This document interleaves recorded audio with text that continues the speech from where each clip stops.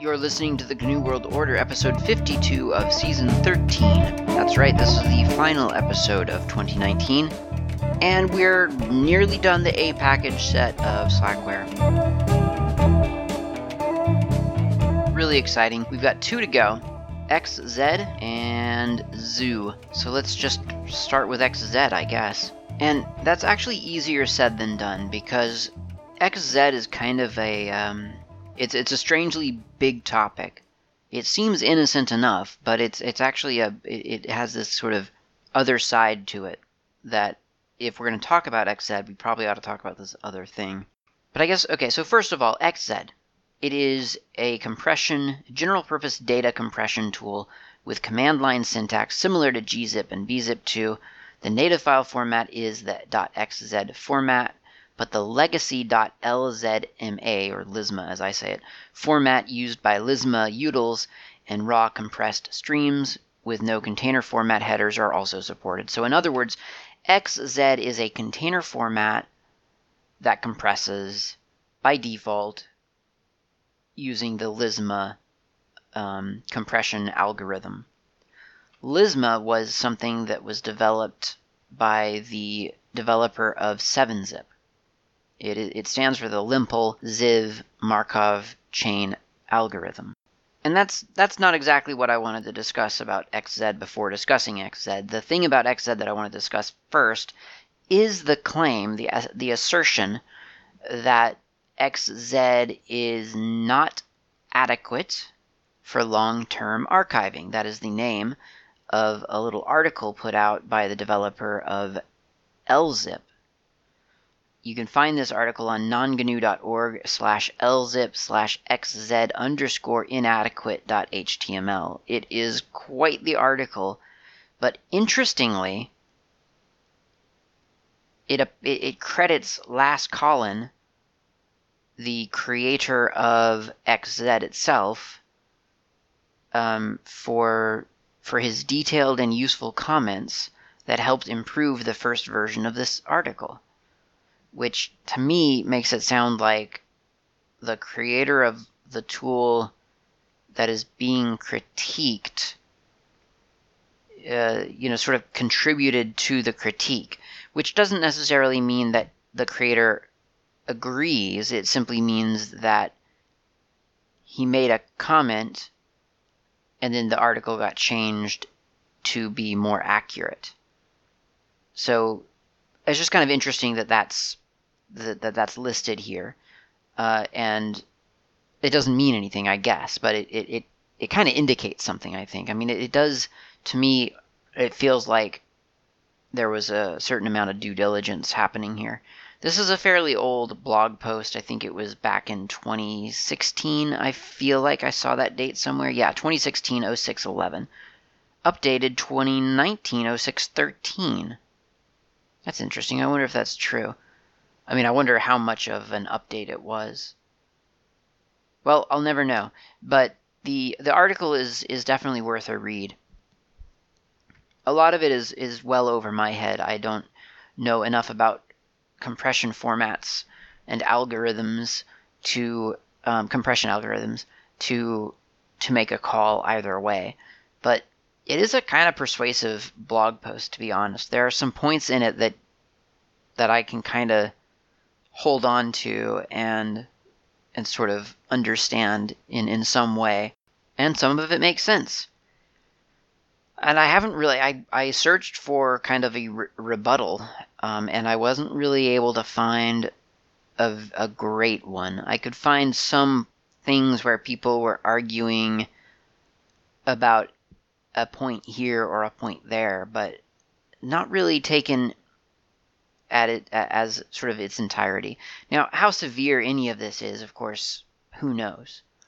I've used XZ before. I don't think I would say that I've used it for long-term archiving. That seems like a very specific critique. But it does make me kind of wonder. It kind of makes me think, well, maybe XZ isn't the format that I would want to use for those long-term archives the next time I decide to to compress a long-term archive. It's definitely worth a read, though. Go check it out. And now we will talk about XZ without further judgment. And keep in mind, I'm not even making a judgment, really. I'm not committing to anything about XZ from that article. As informative and interesting as it is, I couldn't get a great feel for how much it actually applies to me and what I do with XZ. Let's give this a go. So we've got the XZ utility. We'll scroll through the man page here and discover the pretty intuitive options, actually. We've got the -- compress option, or just -z. That's the default option, actually. So if you do XZ and then the name of a file, then that creates an XZ archive of that file. If you do XZ-Z, it does the same thing. Un-XZ does the opposite. It decompresses. Or you can just do XZ and then -- decompress, or -- uncompress, or -D. So as options, these are fantastic. This is exactly what I love to see in an option, right? I mean, this is a really well-designed command already, just because it gives me the things that people are going to stumble around trying to guess, it actually provides. It also does a -- list and a -L, so that you can list what's inside the XZ archive that you're looking at. And then a couple of other things, like a -- standard out, or a -2 standard out, -- no sparse, -- files if you're reading the names of things from a file, and so on. So there's a bunch of nice little options in there, but let's just test out the really basic ones. So we're going to first of all just do an XZ of this random file, which is bizarrely called hi.txt. I'm assuming that was a, yep, it contains the string hi. Who knows what example I was doing with that, but hi.txt. So xz space hi.txt. It's done. If I do an ls, I'll see that now I've got hi.txt.xz. So in other words, it took my file and it compressed it. It put it into an XZ container. The file is no longer its own entity, right? It's been placed into that XZ container. That's something to be aware of. Okay, so I'll trash hi.txt.xz, and then let's try to do the same basic function with a folder. So here's a folder, and of course if we do an XZ directory, it says it's a directory, so it's skipping it. So you can't just XZ up a directory, just like you can't zip up a directory or gzip a directory. You have to tar it first and then XZ the tar. So that's fair. So I'll do a tar create -- create -- file, and I'll call this dir.tar, and the folder that I want to do that to. And now I've got, if I do an ls, I've got a dir.tar archive. It's a tar archive. Now if I do an xz dir.tar, now I have a dir.tar.xz. And again, if I want to un-xz that, then it would just be either xz-d dir.tar.xz, or I could just do un-xz dir.tar.xz, and then I have just a dir.tar again. Really, really nice command, really. The only thing I guess I could maybe critique it on is when it can't do a directory, maybe suggest to the user use tar first or something like that. That might be a little bit more user-friendly. There are some other things. So there's the -F, or just -- format, which lets you specify the format that you want to use when compressing. There's auto, which is the default, and it just chooses what to do. And currently the the auto setting is XZ. There is XZ explicitly compressed to the .xz file format, or accept only .xz files when decompressing, if you're using it with the decompression version of XZ. Then there's Lisma, comma alone, and it says compress to the legacy.lzma file format or accept only .lzma files when decompressing. The alternative name alone, A-L-O-N-E, is provided for backwards compatibility with Lisma utils. I don't know what the story is there, but there you go. If you want to compress to Lisma instead of XZ, you can do that with the XZ tool. And then finally there's raw. Compress or uncompress a raw stream with no headers. This is meant for advanced users only. To decode a raw string, you need the format. You need -- format equals raw and explicitly specify the filter chain, which normally would have been stored in the container headers. So there you go. I don't know how to do that one, and I can't see myself ever trying, so that's okay.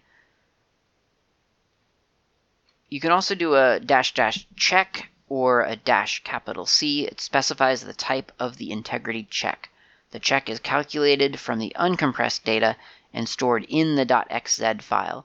This option has an effect only when compressing into the .xz format. The Lisma format doesn't support integrity checks. The integrity check, if any, is verified when the .xz file is decompressed.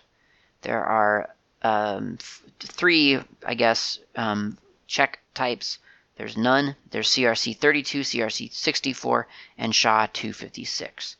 Now, the reason I'm mentioning this at all is because one of the critiques of XZ is about this very option, the -- check option. And it says the XZ reference tool, XZ-utils, ignores the recommendation of the XZ format specification and uses by default an optional check type, that is CRC64, in the files it produces. This prevents decompressors that do not support the optional check types from verifying the integrity of the data. That right there is the reason that I felt it was important to mention this blog post, because I'm definitely a user who has been bitten by this kind of thing before. Not with XZ, mind you, but with other compression tools where you've got something that has been compressed into a format that then some other thing following the correct specification fails to interpret correctly because the thing that you used didn't do it right. Now, this is not as severe as anything like I've just described, because it really is, it's quote unquote only verifying the integrity of the data, right? So if your decompressor doesn't support one of the checking mechanisms that your compression tool had used, then I don't, as I understand it, that's not going to prevent you from uncompressing. It's just that, I don't know, that kind of thing makes me nervous, and that's why I wanted to mention this blog post, because if that one argument resonated with me, then maybe the other arguments are significant as well. So that's something to be aware of. You can also just do a -- ignore check. So if you do have a problem with the checking types, just ignore the check. And there may be a reason that you want to do that. One of the things about XZ I do like is the settings for the severity of the compression. Now BZip2 has this as well, and it always makes me feel really sort of inordinately powerful, but you can do a slower variant of your compression preset level, anywhere from -0 to -9, to hopefully get a little bit better compression ratio. Although with bad luck, this can also make it worse. That's what it says in the man page. So decompressor memory usage is not affected, but compressor memory usage increases a little at preset levels -0 and -3. Since there are two presets with dictionary sizes of 4 megabytes and 8 megabytes, the presets -3e and -5e use slightly faster settings than 4e and 6e respectively.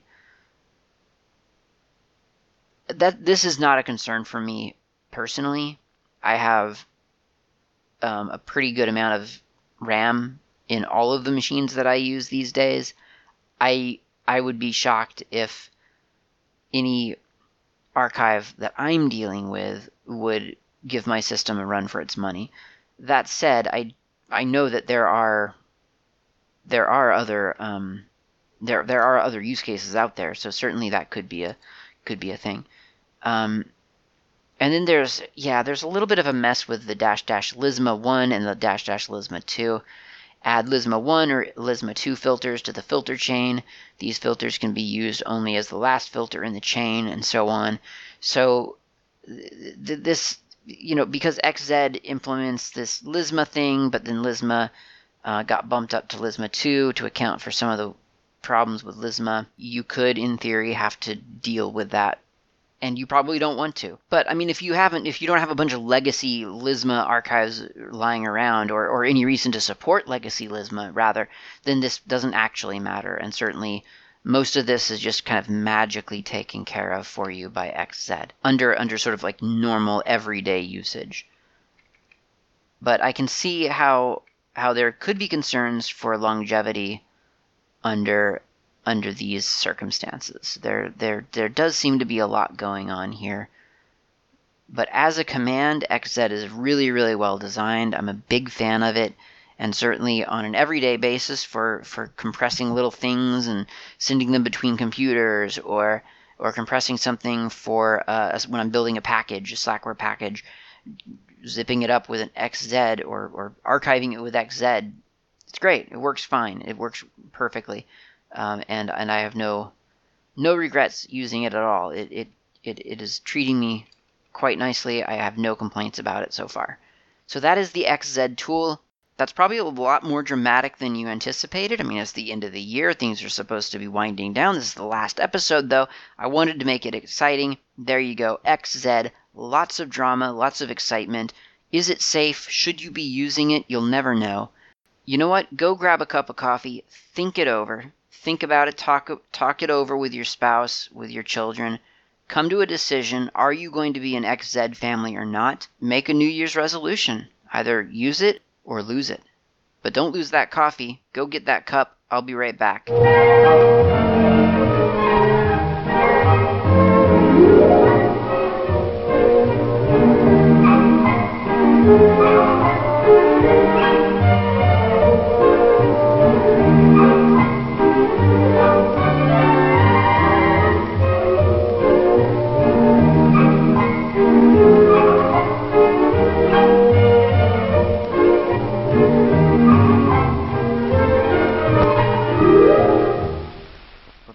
You have coffee? Are you ready for Zoo? Zoo is a little bit of a unique one. This is going to feel different. I know that it feels like we've just done XZ, now we're doing Zoo, 2 compression things in one episode. This is a really unique one, Zoo is. And the Zoo package actually includes 2 commands. It includes Zoo and it includes Fizz, F-I-Z. And the reason for that will become clear once I read this little introductory remark in the man page. It says, Zoo is used to create and maintain collections of files in compressed form. It uses a Limpel-Ziv compression algorithm, we've heard that name before, that gives space savings in the range of 20% to 80% depending on the type of file data. Zoo can store and selectively extract multiple generations of the same file. That's kind of interesting. It also says data can be recovered from damaged archives by skipping the damaged portion and locating undamaged data with the help of Fizz. Okay, so let's duck out here and look at Fizz real quick. So Fizz analyzes damaged Zoo archives for data recovery. It says Fizz is used to analyze damaged Zoo archives and locate directory entries and file data in them. The current version of Fizz is 2.0, don't care, and it says Fizz makes no assumptions about archive structure. Instead, it simply searches the entire subject archive for tag values that mark the locations of directory entries and file data. In a Zoo archive, a directory entry contains information about a stored file, such as its name, whether compressed or not, and its timestamp. The file data are the actual data for the archived file and may be either the original data or the result of compressing the file. I mean, I don't know that we'll be able to replicate the function of fizz because I don't know of a reasonable way to corrupt a zoo archive. So we'll really just kind of concentrate on zoo. Zoo has, it expects the .zoo extension, unless you give it a different extension explicitly. And it has two different kinds of commands. There's the expert commands, which are just the single letter command or modify options. And then there's the novice, which consists of a hyphen followed by some command word that may be abbreviated. So that's kind of an interesting take on things. And we may as well we may as well start out by trying to create one of these things. So I'm going to duck out to my file system here. I'm going to untar this file from earlier, dirtar. Oh, actually, I don't even need that. I'm going to trash dirtar. And then I think I'm going to create a file specifically for this demonstration. Okay, so I'm going to I've made a directory called dir, actually. And then I'm going to just copy some stuff into the directory. And I'm going to copy a collection of screenshots as well as a couple of text files, because it's always good to have some text files in a compression thing, just to mix things up. I've got a list of, oh, I know what this is a list of. It's a list of my Slack builds that I'm supposed to be updating. I'll get back to that right after this episode. So if I do, according to Zoo, to create, or rather add files to an archive, the syntax is zoo, and then some command, I think is what it calls it, followed by an option, and then the archive name, and then the file that you want to add to the archive. So if I understand this correctly, I'll do man zoo just to reinforce what I think I know, and that is that I pass -add, or just A for short, for the add command, and then it looks like I need to tell it an archive name and then the file. So here's my directory. I've called it dir, D-I-R, and I'll do a zoo space -add, and that is just one dash, and then the archive name, so we'll just call it dir.zoo, and then the file that we want to create is dir. Oh, okay. It says fatal, archive header failed consistency check. So did that create the thing? I don't think it did. Back to the man page, looking through it, looking for something about recursion, because I'm assuming nothing about recursion. How about directory? There are a lot of mentions of extracting the files and whether or not to create a directory upon extraction, but it doesn't seem to mention what happens if you want to zip up a directory. So maybe this is sort of like gzip, where we need to tar something first. So I'm going to do a tar --create --verbose --file, and then we'll just give it dir. Oh, okay, there we go. Now we've got this fairly large tar file. It's about 14 megabytes, and that's what the dir folder is after I put everything into it. And then we'll do a zoo-add dir.zoo, and then dir.tar, yeah? And it looks like it says 0% has been added to the directory. But that's weird because, oh, okay, so 0% compression has been added. Okay, well, that's not optimal for these purposes. So I'm going to get rid of the dir.zoo that did get created. I'm going to get rid of the dir.tar. And I'm going to do zoo-add again, dir.zoo. And then I'm just going to do dir/**. And that seemed to have added some things. It looks like there's an old license file in here that's 53% compressed, a README that was 24% compressed, another text file 38%, some JPEGs that were not compressed at all, and strangely some .py files, some Python files that have not been compressed. I don't see any good reason for that whatsoever, because these aren't compiled Python files. These are just .py text files. I'll double check that. File dir/test.py. It's a Python script, UTF-8 Unicode text executable, and for whatever reason Zoo did not compress it at all. That is a little bit odd. So let's look at the size of the dir.zoo just for kicks. It looks like it compressed that down to 206 kilobytes from 4. I'm going to do a du-h on dir from 14 megabytes. And I think I see what's going on here. So what happened was that zoo has not recursed into the directories. So it took all of the files from dir and put it into a directory called dir.zoo, but it didn't go into any of the directories. So directories are like hard stops for zoo.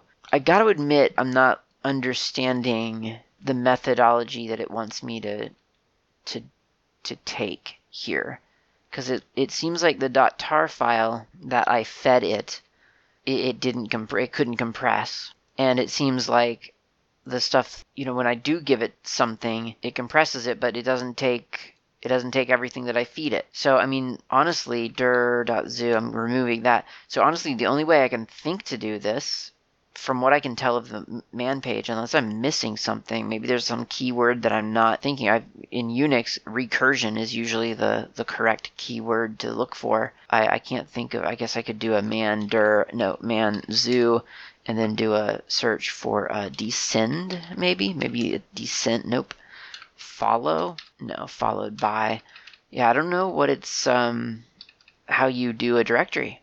It's very, very odd, but it almost looks like, it wants me to just do a find. In fact, there is the one more or less complete example command it provides is a find command. So it'd be like find in dir type files, I guess, and then exec zoo, or actually we can even just pipe it. We can just pipe zoo add.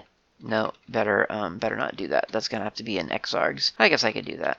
I'll just do it with xargs. Xargs zoo dash add dir.zoo, but I need to remember to get rid of the old dir.zoo. Oh, I did. Adding everything that's passed to xargs. That scrolled a lot on my screen, so let's do an ls dash.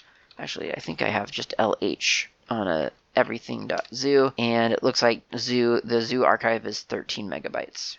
I think I'm not super excited about zoo, honestly. The compression savings are not really exciting me. The command syntax is confusing, and there doesn't appear to be any recursion. What it does have is the ability to add files to an archive, which we've established. We can also update an archive, so it adds a specified file to an archive if an older file by the same name already exists, or if a file by the same name does not already exist. So it's a little bit like I guess almost like an rsync really, but you're doing it into a zoo archive. There's the dash extract, which specifies a specific, you specify a file from the archive, and then it extracts that file for you, and just that one. If you don't do that, if you don't specify a file after extract, it does all files. Dash move is like dash add, except that the source file is deleted after adding it to the archive. There's a dash print, which is equivalent to the extract command, except that it extracts, or rather that extracted data are sent to standard output. That's kind of interesting. And then there's also a dash delete. So in other words, it has a pretty rich command set in the sense that you can really manage that archive. And that's nice. That's a good thing. And then those are called the novice commands. And then after those, it provides expert commands, which are shortened versions of those, which frankly I admire a lot, because I think that a lot of these commands have the reputation of being difficult because the experts relay them with short options. tar xvf. No one can remember that. No one knows what xvf means. It's just cryptic. So to separate out sort of the long options, which this person's calling a novice option, versus the short options, is kind of nice. I will say though that the syntax is pretty rigid. It is nice that he sort of separates novice from expert interfaces, but it is pretty rigid as maybe as a result. I don't know. Well, no, it'd be as a result of how it's parsing these options, I guess. So, yeah, it's kind of interesting, and it looks like from just kind of looking at the documentation, what documentation there is this zoo command is actually quite old.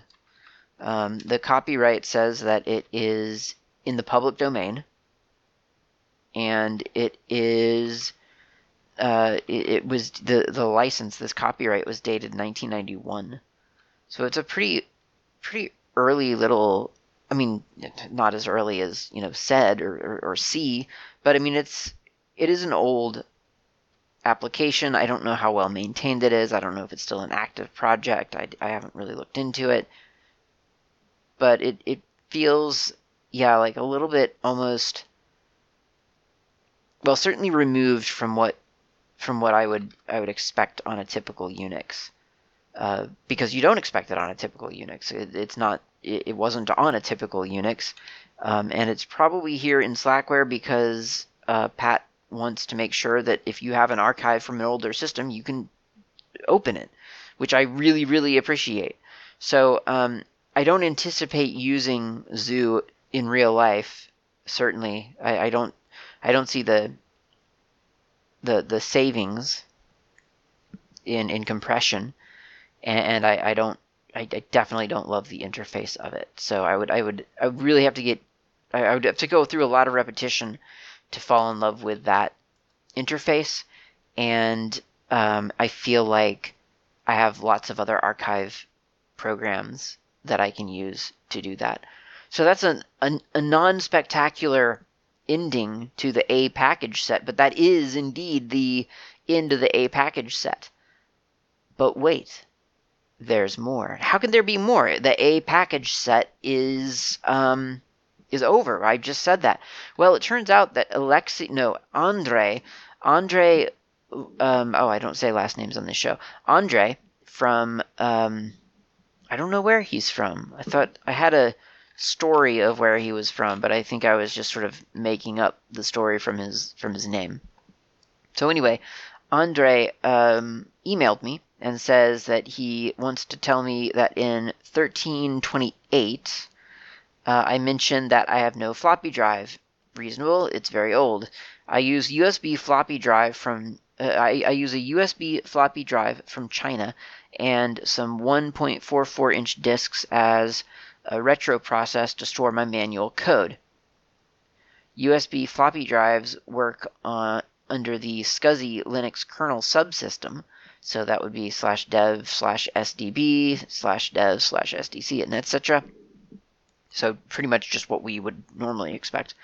And then FD format from Util Linux cannot work on that device. So I skipped over FD format, if you'll remember, from Util Linux, because as Andre points out, I said I don't have a floppy drive. And it is interesting to hear that FD format from Util Linux doesn't work on /dev/sd whatever. And so if you have a modern floppy drive, then FD format may actually not work for you. Specifically, FD format wants to look at /dev/fd and then some number. So what Andre recommends is something called UFI format, which is from a package on Debian. After inserting the floppy disk on a connected USB floppy drive, use the command UFI format /i /dev/sdx, wherever the drive is located, SDC, SDD, SDE, whatever, to see what drive is inserted. To format the diskette, I use UFI format /v for verbose /dev/sdx, or wherever the thing is located at. Then I, as usual, create a file system, for instance, makefs.ext2-L, my code /dev/sdx. So UFI format sounds like it's probably an application that you would want to use if you had a modern day floppy drive. There you go. That's great information, and it makes it feel like the A package set is now truly complete. Why? Because we had to skip FD format. It was a travesty, but I didn't have the stuff that I needed to be able to test the command with. So it's great. It's great that Andre let me know about sort of FD format's limitations and what to use instead of FD format. Thank you very much for letting me know and completing the A package set in a satisfactory and fulfilling way. That's it, everybody. That is the A package set, and it's 2019, all wrapped up. Now, of course, technically it's not the end of 2019 right now. The end of 2019 happened, so the next episode you hear will actually occur in 2019 for you. It is day 363 of 2019, but that week is the start of 2020. So that from a week count perspective, that will be episode 01 of 2020. Which brings up something that I should probably warn you about. In 2020, the numbering system of GNU World Order will change. I've gotten really tired of doing the season number X episode number. It was something that I started way back when, and I just thought it made sense because there was this concept of the season, and then there would be a delimiting character that was friendly for file names. For file names, it wasn't any kind of special character. It was just the letter X. So I figured it kind of made sense to me. Now I feel like it still makes sense, and it's still a fine, it wasn't a slash, it wasn't it could have been a dash, I guess, but I mean, I'm fine with it in theory, but I've heard from people that it's not maybe the best for them. So what I'm going to do instead is number the episodes by more or less literal episode number continually from the very first episode, at least for all of the episodes that I can account for. So the number might actually be a little bit off. I think I've probably lost a couple of episodes here and there as I've transitioned from one server to another, or just through carelessness. I'm going to look at all the files that exist, I'm going to count them up, and then we're going to start with whatever number that is in 2020. And I think that's everything I've got for this episode, and as I've said, for this year. So thanks for listening. Talk to you next time.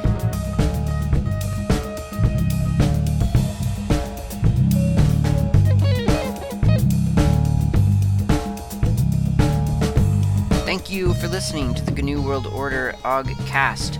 This has been Klaatu. You can reach me on IRC. I'm on the Freenode network usually in channels such as OGcast Planet, Slacker Media, Slackware, a couple of others. My nick on IRC is not Klaatu. You can also reach me lately on Mastodon. My username there is @klaatu@mastodon.xyz. Of course, you can email me at klaatu@member.fsf.org. That's klaatu@member.fsf, as in freesoftwarefoundation.org. And of course, you can visit my various websites, gnuworldorder.info and slackermedia.info. I will see you next time.